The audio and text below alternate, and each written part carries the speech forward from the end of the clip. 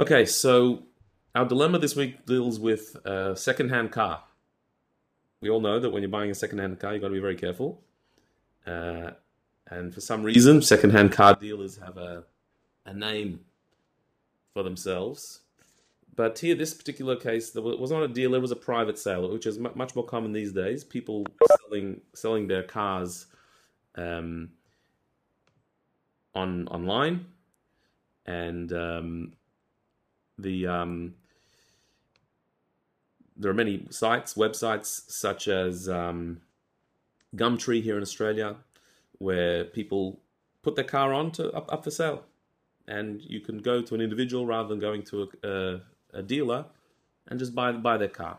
So there was a certain person, he was looking for a particular car. He wanted an Alfa Romeo, a particular model, 2015, and he was looking around. He knew the going price for this was $40,000 for the car he wanted. It was a $40,000 car, and he was looking to see if he could find a good deal. And he found several online until one caught his eye, that it was the Alfa Romeo he wanted, the year he wanted, for $20,000. That's half price. But something that's too good to be true. You can't believe that someone's selling a $40,000 car for $20,000. So he made contact with the seller.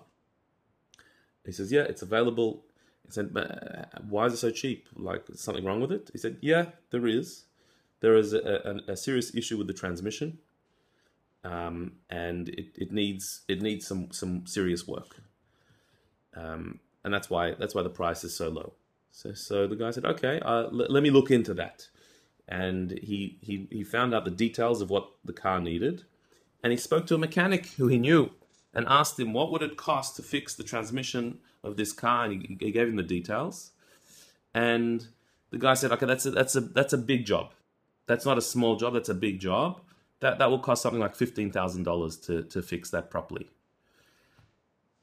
So he did the maths, and he says, "Well, the car is usually $40,000. I'm getting in here for $20,000. My mechanic, who I trust, is telling me I can fix it for $15,000. I'm $5,000 better off. It's a bit of a hassle, and that's probably why the owner is selling it. He can't be bothered getting the whole repair done.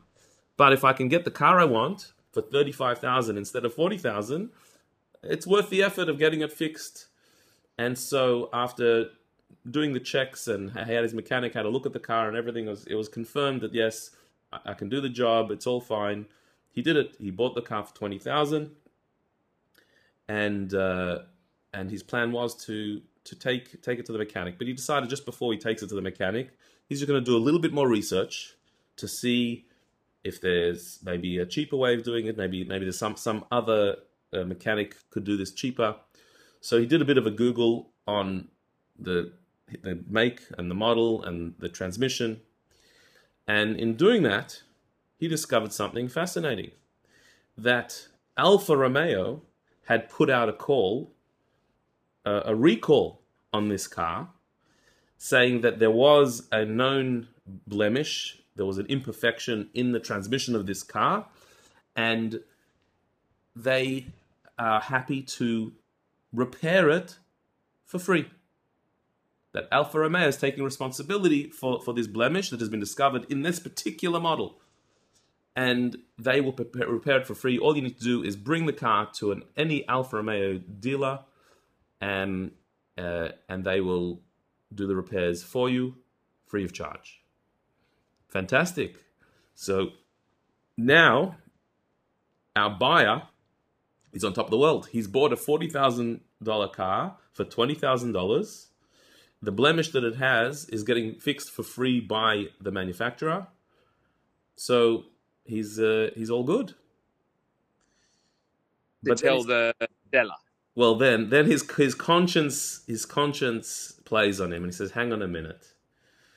There's no way in the world, if the seller would have realized that he could get it fixed for free, there's no way in the world he would have sold it to me for $20,000.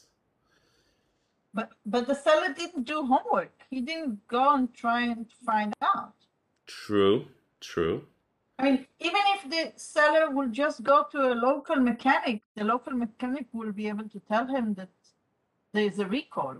It could possibly, although the mechanic didn't know that, the buyer, his mechanic didn't know, or maybe he did know, and didn't share that information. I don't know, but it will certainly here the seller didn't know about it. If he would know about it, he certainly would not have sold the car for $20,000. The question is the buyer the finders keepers? He found this deal, he found this information. The seller didn't know about it. It's his car now. He's paid for it. So is it his windfall? Or do we say that no, it's not fair? There's something fishy about that, because when the buyer asked the seller if anything wrong with the deal, the seller was upfront and say, yes, the transmission is faulty. That means that he already went to somewhere and knew to pinpoint the problem. So it was up to the seller to take it one step ahead and say, okay, how or how much, for how much can I fix it? Well, the seller may have done what the buyer did and spoken to a take mechanic. The time and effort, then maybe the mechanic told him the same thing. It's $15,000 to fix this, and he said, I can't be bothered. I'm selling this car. I'm getting rid of it. That's what he said. Hold on. Also, a mechanic is not going to generally direct you to Alfa Romeo for the free job. When you come to a mechanic for a quotation, they're just going to tell you what it costs. That's their job. Right. So we can not suspect the mechanic of doing anything wrong. You're correct, but there's only one disclaimer, because if it's a recall by the company, the mechanic have to disclose it. He cannot just repair behind the scenes, because there is a recall on it. Yeah. So even if we assume that, let's say the mechanic didn't know, he wasn't up to date. Who knows? He didn't hear about it. Maybe for some reason. Maybe there's a reason why he didn't hear about it.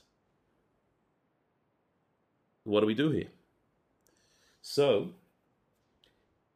a Mishnah or a Gemara speaks about something that's doesn't sound very similar, but we'll see the principle is the same. Listen to this case that the Gemara discusses. There are two guys by the banks of a river, and the river's raging, and their donkeys get pulled into the river. Two people each have their own donkey, and these two donkeys are starting to drown in the river, in this raging river. One of the guys watching this is a good swimmer, but he knows that he can only save one donkey. He's not going to be able to save both donkeys. He can jump into the river and pull one out, but the other one's going to go. His donkey's worth $100. And so he quickly turns to the other guy and says, I'll save your donkey on condition that you pay me $100, the worth of my donkey. In other words, do you want your donkey enough that you'll pay me $100 so I can buy a new donkey, but I'll save yours, mine won't make it. And he agrees. He says, yes, please, I want my donkey. So the guy jumps in and he saves the donkey. He does. So the deal was save the donkey and I pay you $100. That was the deal. In the meantime, miracle of miracles, his donkey somehow waded its way to the banks and walked out of the river, survived. He was sure that there's no way this donkey's going to get out. The donkey did get out. So the question is, does the deal stand? The deal was, I jump in and save your donkey for $100.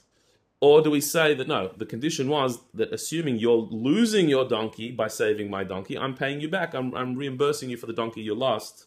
But if you got your donkey back, you're not out of pocket. So then why do I owe you $100?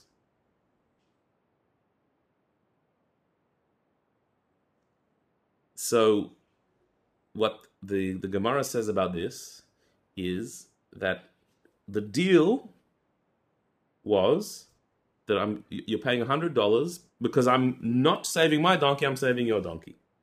That was the deal. The fact that the donkey walked out of the river, which is a miraculous thing. Donkeys don't generally survive this, but it did. That was a gift from heaven. That was after the deal. Basically, The donkey of the Savior was not his. It was ownerless. He'd given up on it. He'd given up on his donkey when he dived in to save the other guy's donkey. He'd given up on his donkey. Therefore, it wasn't his anymore. When it came out of the river, that donkey was a gift from heaven. It was given it was an ownerless donkey that was given to him because he'd given up on it. And that gift from heaven is his. The deal remains. The deal was, I save your donkey by giving up on my donkey. I get $100. The fact that my donkey came back was a gift from heaven. He gets to keep the donkey. Because we're dividing the deal. At the time of the deal, he gave up on his donkey. And when he received that donkey back, that was like a gift. That was something completely new. Applying that to our situation, when he bought the car, when the buyer bought this car, he bought it as a car that needs work. It's worth $20,000 because it needs a lot of work. It's a hassle to take it to the mechanic. It's going to cost money. And so therefore, it's not its $40,000 car. It's a $20,000 car with $15,000 of work plus hassle. And so therefore, it was a fair deal. Now, later it was discovered that it's not $15,000 of work. It's a free job that the company will do. That was only discovered by the buyer after the fact. The question is, when did that fact become a fact? When did the company give that recall message out? This will determine who really deserves that windfall. If the recall came out earlier, before the deal, before the sale, so the fact that the information had not reached the seller of the car, well, nevertheless, the windfall is his. The company wants to fix his car. He didn't know about it. He didn't get the message yet. But it was for him. If the recall message only came out after the sale, and that's why the mechanic didn't say anything, because it wasn't fact yet. He didn't know anything. It just happened to be that after buying this car, the recall message came out. Then it's clear that that blessing is coming to him. He bought a car. At the time, he had to do $15,000 of repairs, and a blessing came from heaven that the company sent out a message now that it's being recalled. We're going to fix it for you for free. Then that's his blessing. That's like the donkey coming out of the water after the deal was made. But if the donkey came out of the water before the deal was made, before he jumped into the water, before he tried to save it, so then, well, that'd be different. Here as well, if the recall message went out before the sale, it just didn't reach him. He didn't know about it.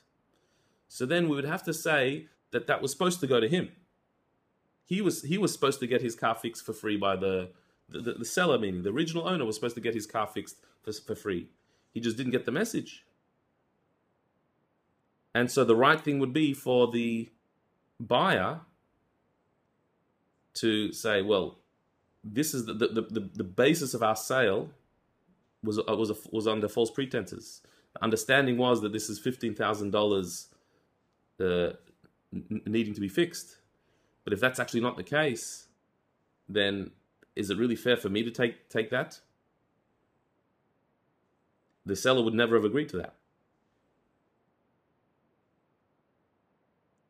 But if the message only came out after, it's his windfall.